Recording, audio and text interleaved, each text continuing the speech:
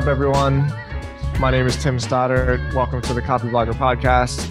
As always, I'm with my friend and my co-host, Ethan. And before we recorded, we were trying to think of some ideas, and both of us are just very overworked and have been inundated in like marketing land. And so Ethan and I were like, let's just hit record and talk about what's going on with our work and our projects and try to stay, well, I'm going to try to stay away from, being the marketing whiz advice column guy today. I want to just step back a little bit and take a reflection. So what are you working on, man? What's going on in your life? Good question. I'll get into it. But before I do, I think we want to hear from listeners too, because part of that conversation was we were saying, Tim texted me, goes, dude, what are we talking about today? And I'm like, I have no idea. I'm so burnt out on like marketing guru stuff. I don't even want to think about it. And then we kind of chat about it. And I'm like, if we're feeling this way, other people are probably feeling this way too. And that's not to say that we do like a lot of guru type stuff here, but I think that these trends kind of move like through the community like waves, and if you're in tune with it, maybe I'm wrong, but if you're in tune with it, you can kind of adapt, and you end up putting things out that are like in line with the way that your audience feels when they're feeling it. And all of a sudden somebody goes, oh, like, finally somebody who's in touch. So I don't know. We're doing this because this is how we feel. And we want to hear from you if you're feeling the same way. What do you got going on? Are you burnt out on the guru thing? Or are you excited about something? Maybe it's something that only infects half the population at a time. Well, I am still in the month of May. And in one of the recent podcasts, we talked about how I'm taking the month of May. We're all still in the month of May. Yeah, well, like emotionally, I'm committing to myself not to take on any big projects or any new ideas for this month. When I made this deal with Copyblogger, and next week is like the official rollout to combine the Copyblogger Academy with digital commerce. And so that's been a little bit of it hasn't been strenuous. It just, you got to really pay attention to detail with those kind of things, So like, it's been a slow, very methodical process to make sure the transition is smooth. And so all this extra time I've had, like I'm proud of myself for committing because of how much anxiety and like nervous energy I have to want to keep working on something, And so I'm in a weird spot where I've been enjoying writing my blog and like writing my newsletter. This is funny because I was going to say this when we got on here and be like, how I know your partnership worked? You want to know how I know? How's that? Because you text me stuff now that you've never texted me before. And I'm like, how much goddamn time does Tim have on his hands these days? Just for everybody. Talk to me. No, I'm not. For the listeners, here's a little like look behind the scenes at what it's like to be Tim's friend right now. So he texted me. I mean, we were talking about the show, and then he goes, what have you been pondering about? Send. In life, send. And I'm like, I don't know, man. I'm really busy these days. Not a ton of pondering. And then like 20 minutes later, he goes, oh shit, the podcast's in 18 minutes. Send. LOL. Send. Yeah. It's like I know this dude. Yeah, this guy's got time right now. So congratulations on the new partnership. It's definitely working out well. It seems like it. Thank you. But you mentioned something which we should probably go over, which is this new thing that you just wrote. You said you're writing more, and you shared an article today that I think you said you're like more proud of this than anything you've ever written before, which is quite the statement. You want to dig into this? Thank you. And yeah, I think this is a great idea to talk about. When you said something earlier, how there's these weird invisible trends sometimes where it's like the whole community kind of secretly gets burned out on this thing, and we start somehow going into this other, like a bend around a river, right? My father, of all people, this is really interesting. My dad's been a paramedic in Philly for like 20 something years, and he has seen a lot of shit, basically. Especially in Philadelphia with like the drug overdose epidemic and just young kids dying all the time. And it's taken a real toll on him, like mentally and emotionally. And so over the last couple of years, he and I have really been talking a lot about him starting like a foundation or a media asset, let's call it. Like, that's where my head goes, about mental health in emergency responders. So my family is Oh full my of like God. cops and medics and firemen, and my dad has so much experience in this field, and he's saved like so many lives, and he's just seen everything. And we've been talking about it for a while. So anyway, I keep take that information, put it in a little side compartment real quick. And I published a blog this morning on timstodds.com all about becoming a linchpin. I had a very, very profound moment in my life a couple of years ago where everybody knows I reference Seth Godin a lot, and I really buy into like his ideology on creating content. And I read one of his books once called Linchpin. And Linchpin is basically about two things. It's about how the westernized workforce has been trained to be mechanized, like a factory worker. And that's fine. Like, that's the Industrial Revolution. That's how we got to where we are today. But it's the reason why our parents say, like, wake up, get a job, go to work, clock in, punch out, put in your hours, do the same thing. It's the reason why our education system has bells that tell you when you can and can't move around the hallways, because it's like an old Prussian system about using bells to shift workers in and out of their shifts, excuse me. And so when you take that in mind, you realize that that system isn't actually in line with what creates success today. Because what creates success today is actually like individuality, the way the internet works, and the fact that like most of our needs are met. So a lot of the opportunity is in creative work and is in like wants, like you pay to feel good a lot more than than was feasible like 100 something years ago, right? Because like you would pay just to eat and to live and to survive. So linchpin is basically about that. It's about highlighting that framework in our society. The problem is we are wired from a very, very hardwired evolutionary standpoint not to stand out in a crowd. And this is something I've always been very fascinated with. This was like the real moment for me when I saw this and I felt like, oh, that's what it is. Like Stephen Pressfield calls it the resistance, and Seth Godin calls it the lizard brain.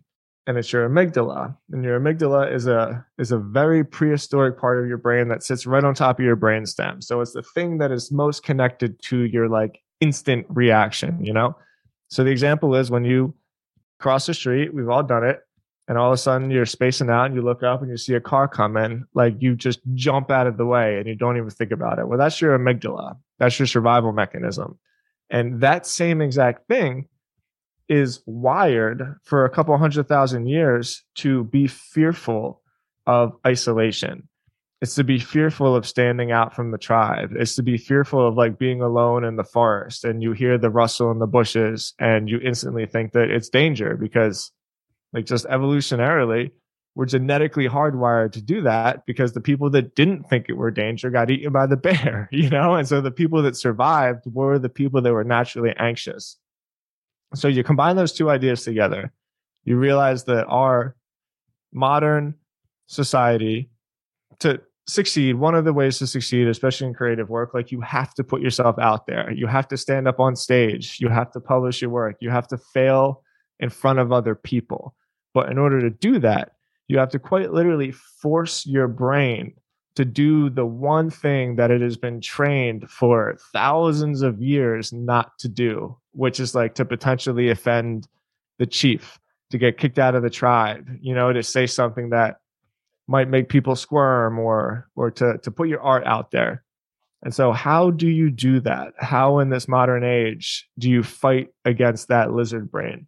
And it's a practice, right? Like you just have to continuously do it. You have to publish your work. You have to miss those free throws in front of your team. You have to, miss the shot at the buzzer and be booed. And there's just no other way to do it. So I wrote this article. I'm very, very proud of it. It's got a lot of ideas, which you can tell. And like, it took me a long time to figure out how to put them together in a way that flows and isn't like too choppy. So I worked very hard on it. And then, wouldn't you know, my father, since he works too damn much and he picks people up on stretchers for the last 20 years, he's got a torn rotator cuff in his shoulder.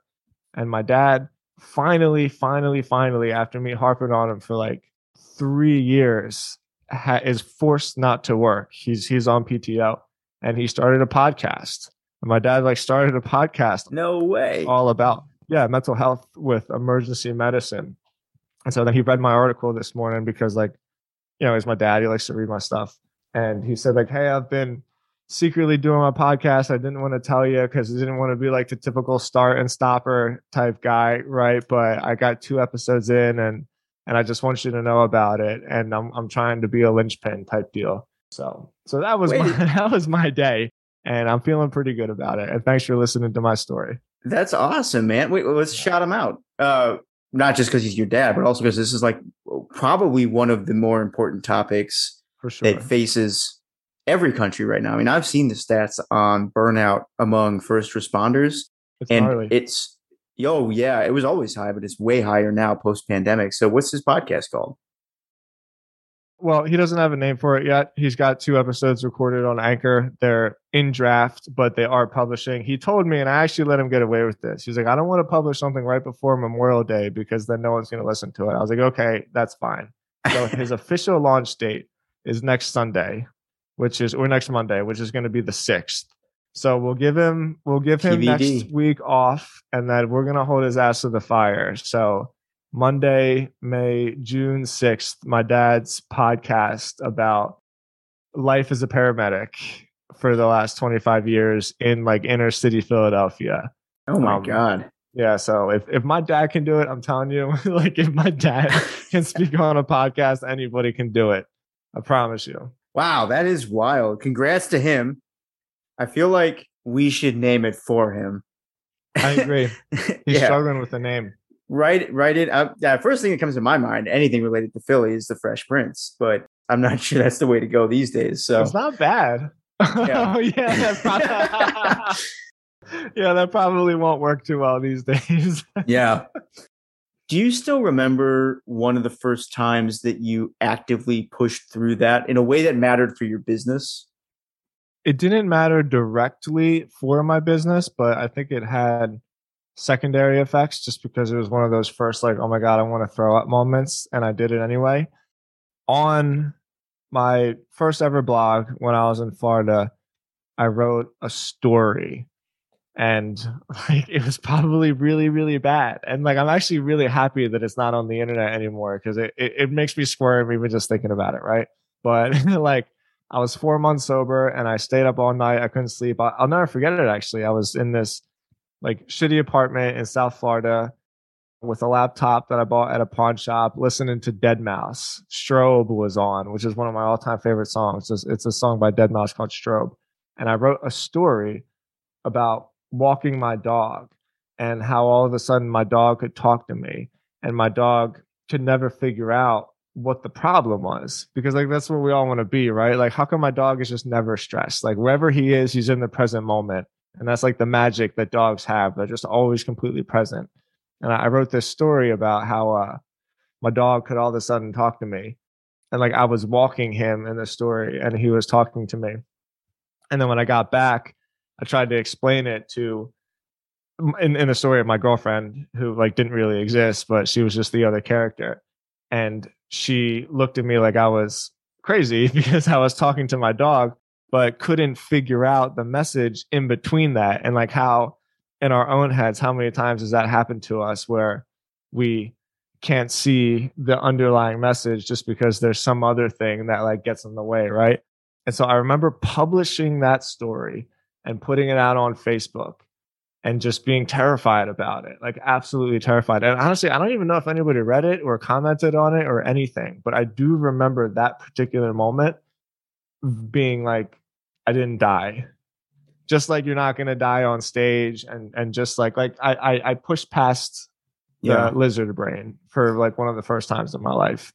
I like that, man. That's interesting. I think we'll have to come back to this whole idea of storytelling too, because I feel like it's interesting that you tried to make what was effectively like a nonfiction point through a piece of fiction. I feel like we're going to start seeing more of that in the next couple of years, in part because of this feeling that we have. Like we started this talking about how just burnt out people are on advice. And I think there's an element of that will like it will reward people who can take the same ideas and package them up in story form in a way that is really appealing. Like Sahil Bloom does a great job of that.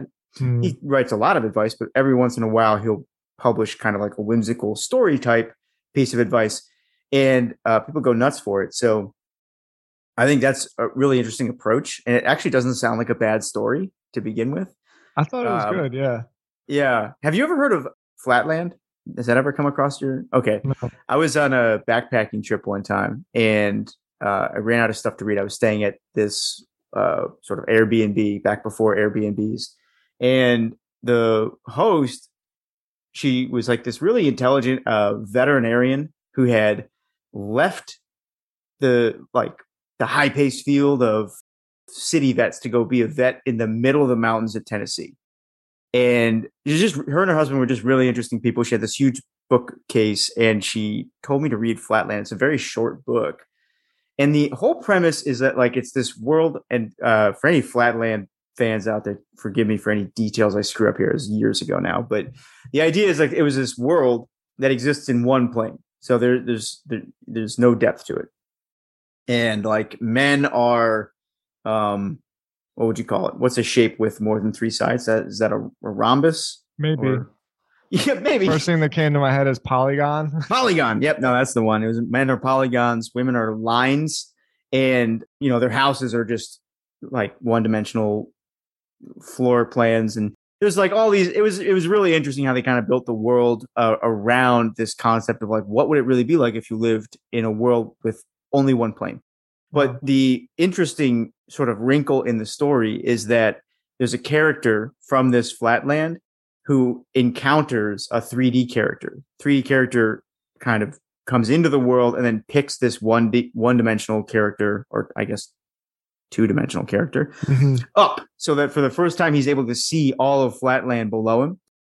And then when he's dropped back into Flatland, nobody believes him because they think it's absolutely ridiculous that there could ever be like a third dimension. And so it's really, it's kind of the same. It's a commentary on a similar notion to what you're talking about.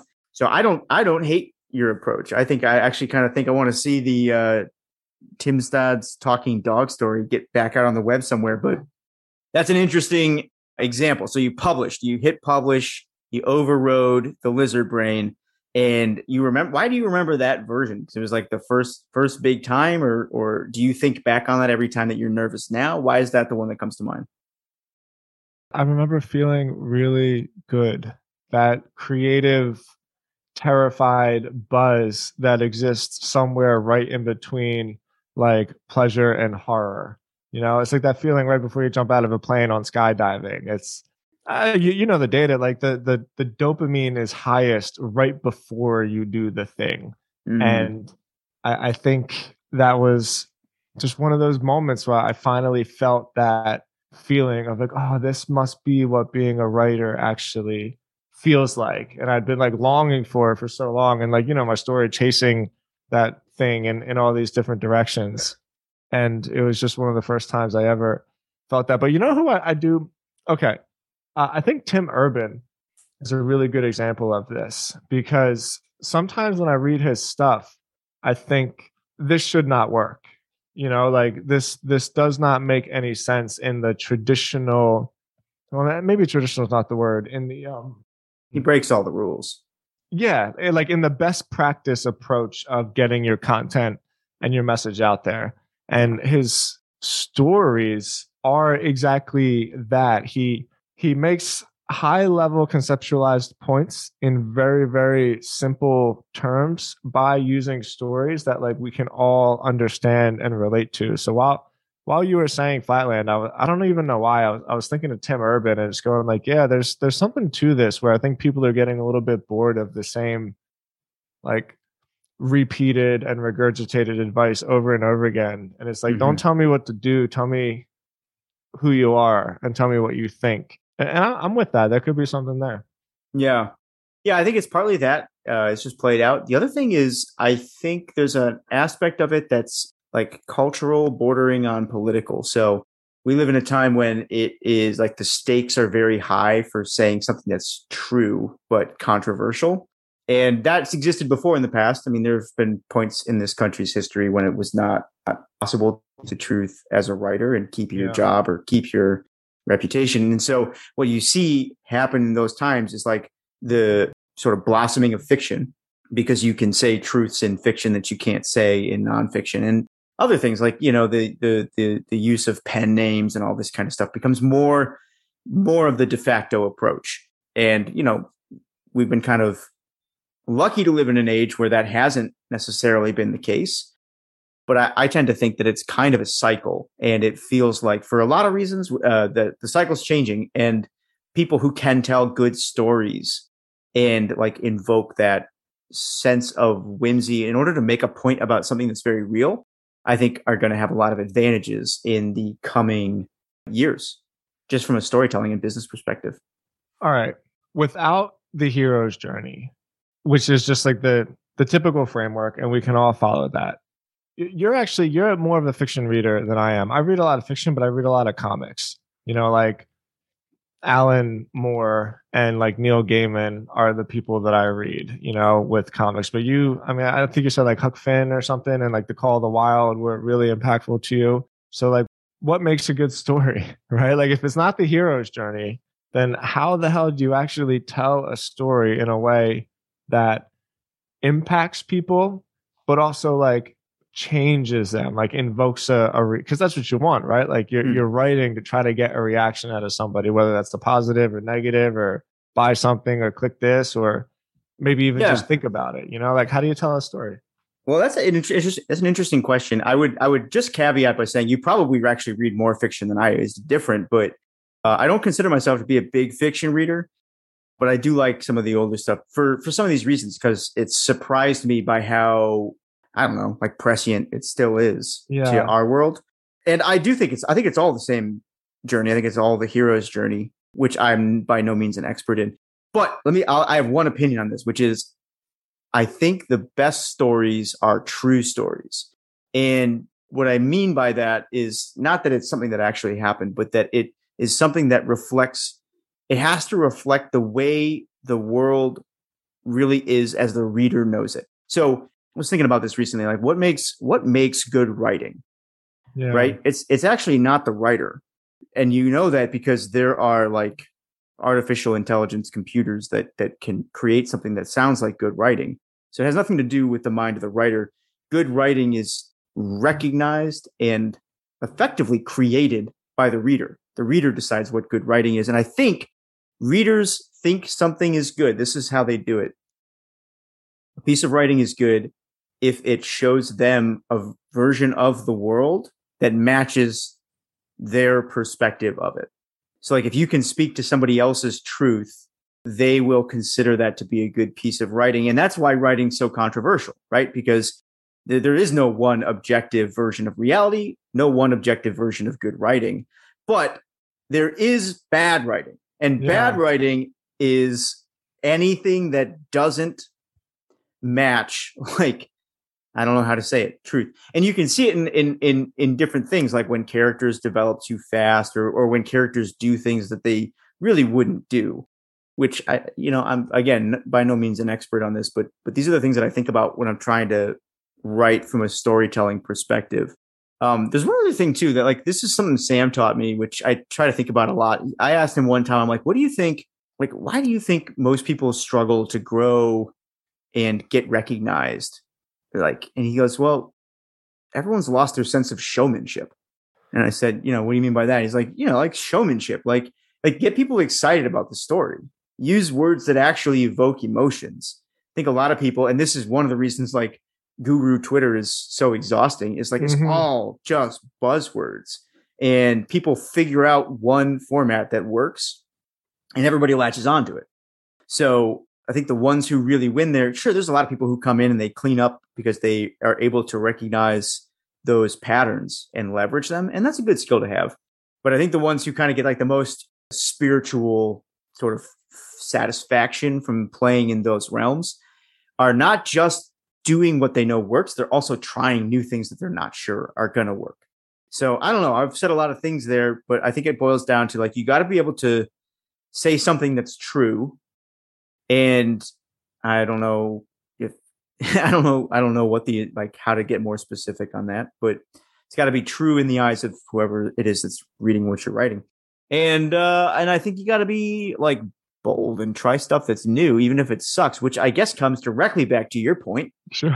of sometimes you're going to eat shit for a while. Or like I love Stephen King's saying on that. He goes, you got to like keep showing up even though some days it feels like all you can achieve is to shovel shit from a sitting position. Nice. Yeah. Okay. Ethan, you say so many like simple things that are so profound when we talk. There are so much that I want to say right now because it made me the idea that the message is in the reader. It's the observer who gets to decide what is good and what is not. And there's three things really. I'm going to say three so that I remember to go through all three of them so that my vernacular doesn't wander too much. One of them is, you know how that new AI, what's it called, Dolly or something like that, they can create Mm-hmm. art. Mm-hmm. Well, that's the first thing I thought of. Where if machines can create art, then the person that gets recognized from that is still going to be the person that says, I have an idea, and this idea can be like the labor can be done by a machine, but the interaction between like my idea and observation of the idea still is authentic, like Mm-hmm. that's still human. And I think that's a rule in writing and painting or whatever your art is that it's going to be very difficult to break. Like maybe one day it'll be broken. Who knows? I don't personally think that's going to be in my lifetime. So I think that is so cool. But then the other one, I mentioned Neil Gaiman and I mentioned Alan Moore, and maybe just because they're in the top of my mind, that's what came together. So in Alan Moore, he's a famous graphic novelist. He wrote Watchmen, which is not only one of the best graphic novels of all time, it's one of the best novels of all time. Like when I read this book for the first time, the thing that I kept thinking is history played out in a certain way, specifically so he could write this book. It just Wow. weaves so many things together. And I remember when you said showmanship, I thought of him because, of course, I looked him up. And Alan Moore is he's from like the Highlands of Britain.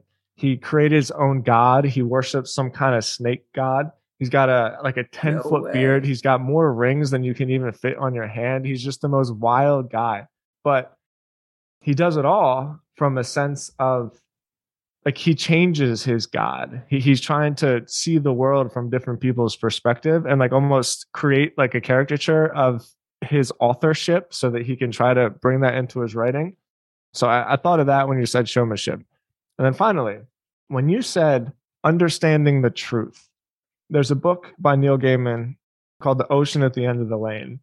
And it's one of his shorter books. And it's a really, really vivid story about this family called the Hempstocks. It's basically like a demon comes and it's a little boy, and the little boy meets Lily Hempstock to save him. But in the undertone of this book is there's a pond. It's a duck pond, and Lily keeps calling it the ocean.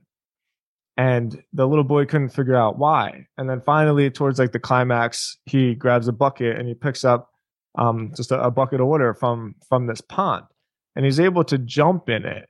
And it's at that point that he realized that a pond is an ocean and a bucket is a pond, because there's these things in life that are able to be like itemized, but in its totality are always endless. And I've always thought about that way about like physics and space, and stare up at the sky going like, what is this? Why we are here? And one of that moment when all of a sudden I realized what he was trying to tell in the story, where he was like saying that a drop and a bucket is an ocean, because to somebody looking down, an ocean might be a drop. And to somebody who's like a millionth of the size, a drop might be an ocean. And when that moment Perspective. clicked for me, I like really, really got the truth. And so those truth moments that you referenced, I think are much more meaningful than we give them credit for, because they really, really can change like human behavior. I love that as an example. This concept that like perspective can get closer or further, but there's some kind of constant that like it revolves around. And depending on how close you are or far from it, that is what dictates what you see. But in this case, like that pond would be kind of the constant. And I think that's almost what we're using as a stand-in here, like calling it truth. It's like there is something that exists out there that is real, even though we all argue over it every single day, and we all have our own perspectives of it. And it's the job of the writer to be able to kind of slice off a piece of that and bring it into the story the way that the reader would recognize it. As you were talking there, you helped me actually clarify one of my thoughts about what truth is, or like how could you categorize it? Because I think that's the hardest part. The pond is the truth in the story. I get totally what you're saying. Yeah, yeah. It's this thing that like it almost can't be fully described, but it's Yeah. like it is kind of a constant. I think one important trait, and I do think this actually ties in also with what your article's about in terms of overcoming the fear of publishing. One really important trait is to be able to divorce yourself from the fear of judgment for what you're going to say. And I think this is actually a line that I heard Neil Gaiman share in a podcast at one point, but he basically said he was giving advice to somebody, or somebody was giving him advice. He was writing something very tricky. And somebody said, or maybe it was him, said, give no quarter to your ego. And the point that's always stuck with me as like one of the hardest and most important things to do in storytelling of any kind, because most of our stories come from experiences of ours. And I think there's a temptation to see ourselves kind of as the hero sometimes. For sure. If not the hero, then certainly to like protect ourselves from any like backlash that would come from somebody else and the way they perceive the story. But you can't write truth if you are overwhelmed with concern for how people are going to perceive things. Yeah. And I think that's easily recognized in bad stories. And I don't know if people necessarily would think this, it's just not believable, right? Because it's too good, or this character is too evil, or whatever it is. I don't know if they can always put their finger on it, but the reality is what you're trying to do is you're actually trying to maintain control over what the reader thinks too much. And there's kind of a balance that has to be struck there. And I think it can only really come from practicing this discipline of removing yourself from the outcome, not necessarily caring so much about it. So it's funny how all these roads kept leading back to this initial topic of overcoming that kind of amygdala response. I hadn't thought until we had this conversation how deeply tied into good storytelling that really can be.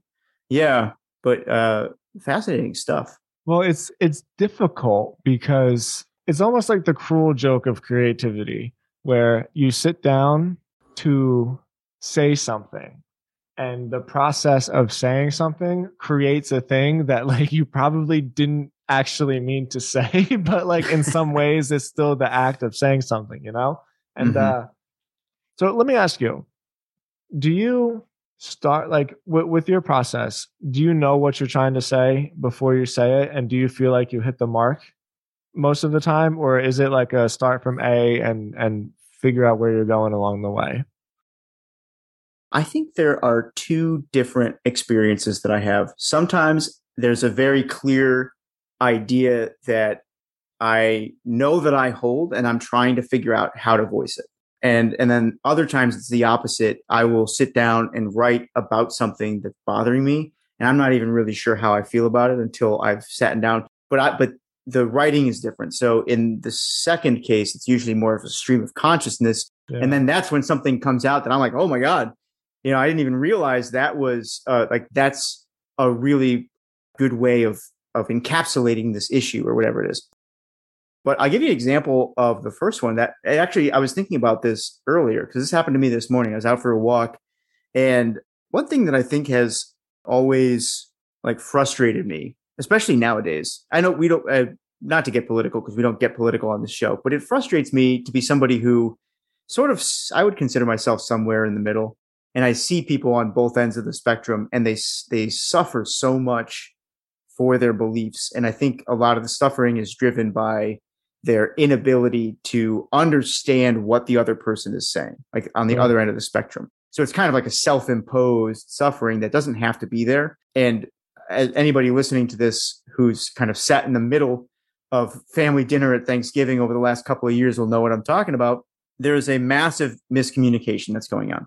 So the belief that I know that I've held for a long time is like, man, things would be a lot better if we could just get people to realize the common ground that they hold. A lot of people hold that belief. I've never really known how to voice that opinion or voice it in a way that's constructive or even helpful. And then I was walking today and a story occurred to me. And you know what it is? I haven't written it yet, but I want to. Have you heard the story of the three blind men who are feeling like they're inspecting an elephant and they're trying to describe what an elephant is? Oh. Is it like the trunk and like the other one's holding? Yeah. You've heard this? Yeah, I have. Okay, so I want to tell. Most people have heard this story, which is that three blind men find an elephant, and each one is describing what an elephant is, but they're all standing at different points on the elephant. Yeah. And so all their descriptions are different. What most people don't know is that that's only the beginning of the story. I want to tell everyone what happened next, which is what happened when they tried to decide what to do with the elephant. Because as everybody knows, without necessarily realizing it, it doesn't really matter how you describe what an elephant is. Everyone's got their own opinions of things. And the fact that somebody has an opinion by itself is completely harmless. The real trouble that we run into in the world is when we try to decide what to do about the elephant. And everyone's got their own opinion of what it is. So I was just out and that was an example. Like this idea for like a little, like almost like written like a children's book kind of story. It's sort of like short and playful and just uses that allegory to describe some of the ways, like the crazy ways in which we fight with each other over things that are so ridiculous to somebody who could see the whole picture. The whole elephant. Yeah. That just started kind of occurring to me. And so that was an example of the first one in which like I had an idea that I know I want to voice, but I'm not sure how to voice it. And every once in a while, just an opportunity kind of finally arises to do so. What about for you? I think that's actually really well said. So I wrote a personal thing on the blank page, my personal like hidden Substack today about guns. And I know how I feel about that. And that's easy to write. It's going pro. Like I know I mentioned Stephen Pressfield, but that's sort of how I feel about that. Like you could be an amateur and just ramble some stuff and sort of like, it's not even necessarily about making an argument. It's just about the skill of articulation. And so I think the skill of articulation is like one side of it. But for the vast majority of my writing, it always reminds me of Dave Perel. I think I've never spoken to him. I got his name right. I think the one thing that he wrote that always stuck with me is the two types of ways it happens when you write something. One is that the entire file, he was talking about web files, the entire file loads all at once and slowly turns into a pixelated piece from high def. And then the other one is that it loads from like the top and comes all the way down. And I thought, wow, that's so cool. Like you can start at the very beginning and as it loads it loads like perfectly. Like there's nuance. Obviously there's exceptions for editing and stuff like that. Right. But like the piece is already done. It's just, it loads bit by bit in like a perfect format. Or the entire canvas is blank, and the entire canvas like loads itself up from a very, very pixelated, blurry version to eventually not shrink, but focus into like a high def version. I thought, wow, that's so insightful. You know, where the first version is probably something that I wrote this morning where like I already knew what it was I was writing. I just had to articulate it line by line and line so that when the whole thing loaded, it loaded from top to bottom, you know. But something like this Seth Godin piece, I'm bouncing all around, you know, like the whole entire canvas is coming into shape line by line and comma by comma. And I really, really thought that was such a cool way to think about it, especially if you read it because he has visuals and, you know, like I'm talking to the camera, like using my hands and stuff like that. But the visuals explained it really well. And so I think that's how it happens for me. Yeah, that's interesting. I had never thought about it that way. I will probably never be able to think about it any other way because that's a good visual representation of how it works. And I think one of the big questions for people is like, well, then how do you practice this skill of whether it's being able to divorce yourself from the outcome or being able to override that amygdala. And I think you've mentioned one already, which is sort of, full sending it. You recognize the fear and then you do it anyways.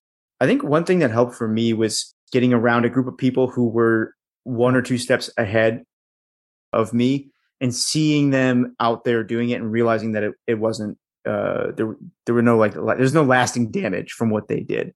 Like I still learn this from, and I've been lucky to work with some just really effective, well-known writers. And I think one of the things that I learned from them, not only is that publishing is for the most part, pretty harmless. You can get it in a dust up over it, but it's important too. And I think I've seen the feedback. Yeah, I've seen the feedback come in, and you see how these pieces, and it'll always be the thing that you don't think is gonna have any impact. All of a sudden, it comes back, and somebody just emails you and says, hey, that was really important, and I'm glad that you said that. Mm-hmm. And you only need a couple of those to overcome the fear of doing it again in the future, because then in your bones that even if this is scary for me, it's important. And I think you talk about overcoming fear of any kind. Like one of the ways in which humans are best able to do that is when there's some kind of higher purpose involved. And that's not, I don't want to get high and mighty about any particular type of article. Well, why does anybody do anything? Yeah. Well, that's the thing. If you can find a way to link what you're doing to helping somebody else or some bigger, mission rather than just whatever it is that you're trying to achieve with your business, getting over that amygdala response, I think is going to be easier. So those are the things. Yeah, those are the things that stand out to me. This has been great, man. I guess we started off kind of shaky, but I'm really happy with where we ended up on this. What are the key takeaways? You gotta ship. Well, you gotta ship. You actually, let me summarize what you said a little bit, because you kind of did just have a takeaway right there. The way to get over it is to do it in front of other people. There's a line, which I think is the most important line in the article that I wrote, where there's the difference between failure and iteration is that iteration has a feedback response, and it's you can, of course, in my head, I was thinking of Muay Thai. I can be in a gym by myself and practice and kick the bag completely wrong every single time, and there's no feedback response for it. But iteration is you're using data to make a change for the next time. But here's the trick. That feedback response can be, and probably will be, painful, but it also doesn't have to be, right? You can fail in front of people who will make it a soft landing. I read my stuff out loud because reading out loud really helps me editing, to my wife before I publish everything. And that's the same thing. That's the form of iteration. So I really think the most important line is the one at the end that I highlighted in yellow. But I think one of the most important things to understand about conquering this lizard brain is that the trick is other people. That's what it is. The feedback, there has to be some kind of feedback, or else you're not actually doing anything. You're practicing and you're quote unquote getting better, but there's no feedback response to it. And so if we're going to end on something, I think it's really, really important that we end understanding that, because you can dance the dance in your head, you can practice and I'm writing every day. I'm trying to get better, but publishing one thing to one person once a year is better than publishing every day to nothing, because the point is, to get to your point, to find that truth. And without the iteration, you're never actually going to find the truth that you're trying to say. And I think it's important. Like you said, I really do. We talked about this a few times. I just don't think there's anything more important to the human condition than narrative. And that's always going to be the case. So embrace it and just dive into it, because it'll serve you well. Absolutely. Storytelling always has, always will run the world. It takes different forms. If you devote yourself to it, I think there's a lot of power in it. Tons. So this was fun, man. Let us know, everybody, what did you think of this? Don't unsubscribe. If this was terrible, give us a week. We're busy. I don't think this was terrible. Yeah. I think this is really, really important. Because I before think so you can too. get good at any of the other stuff, you have to get good at hitting publish. It was important, and then we could always just play it off, be like, yeah, that was an example of us just hitting publish. Like, You're totally right. Yeah, let the cameras roll. It's got layers, man. That was the ocean to our pond, you know. All right, everybody, thanks for coming in. We'll see you next week. Thanks so much for listening, guys. We'll talk next week. Appreciate you.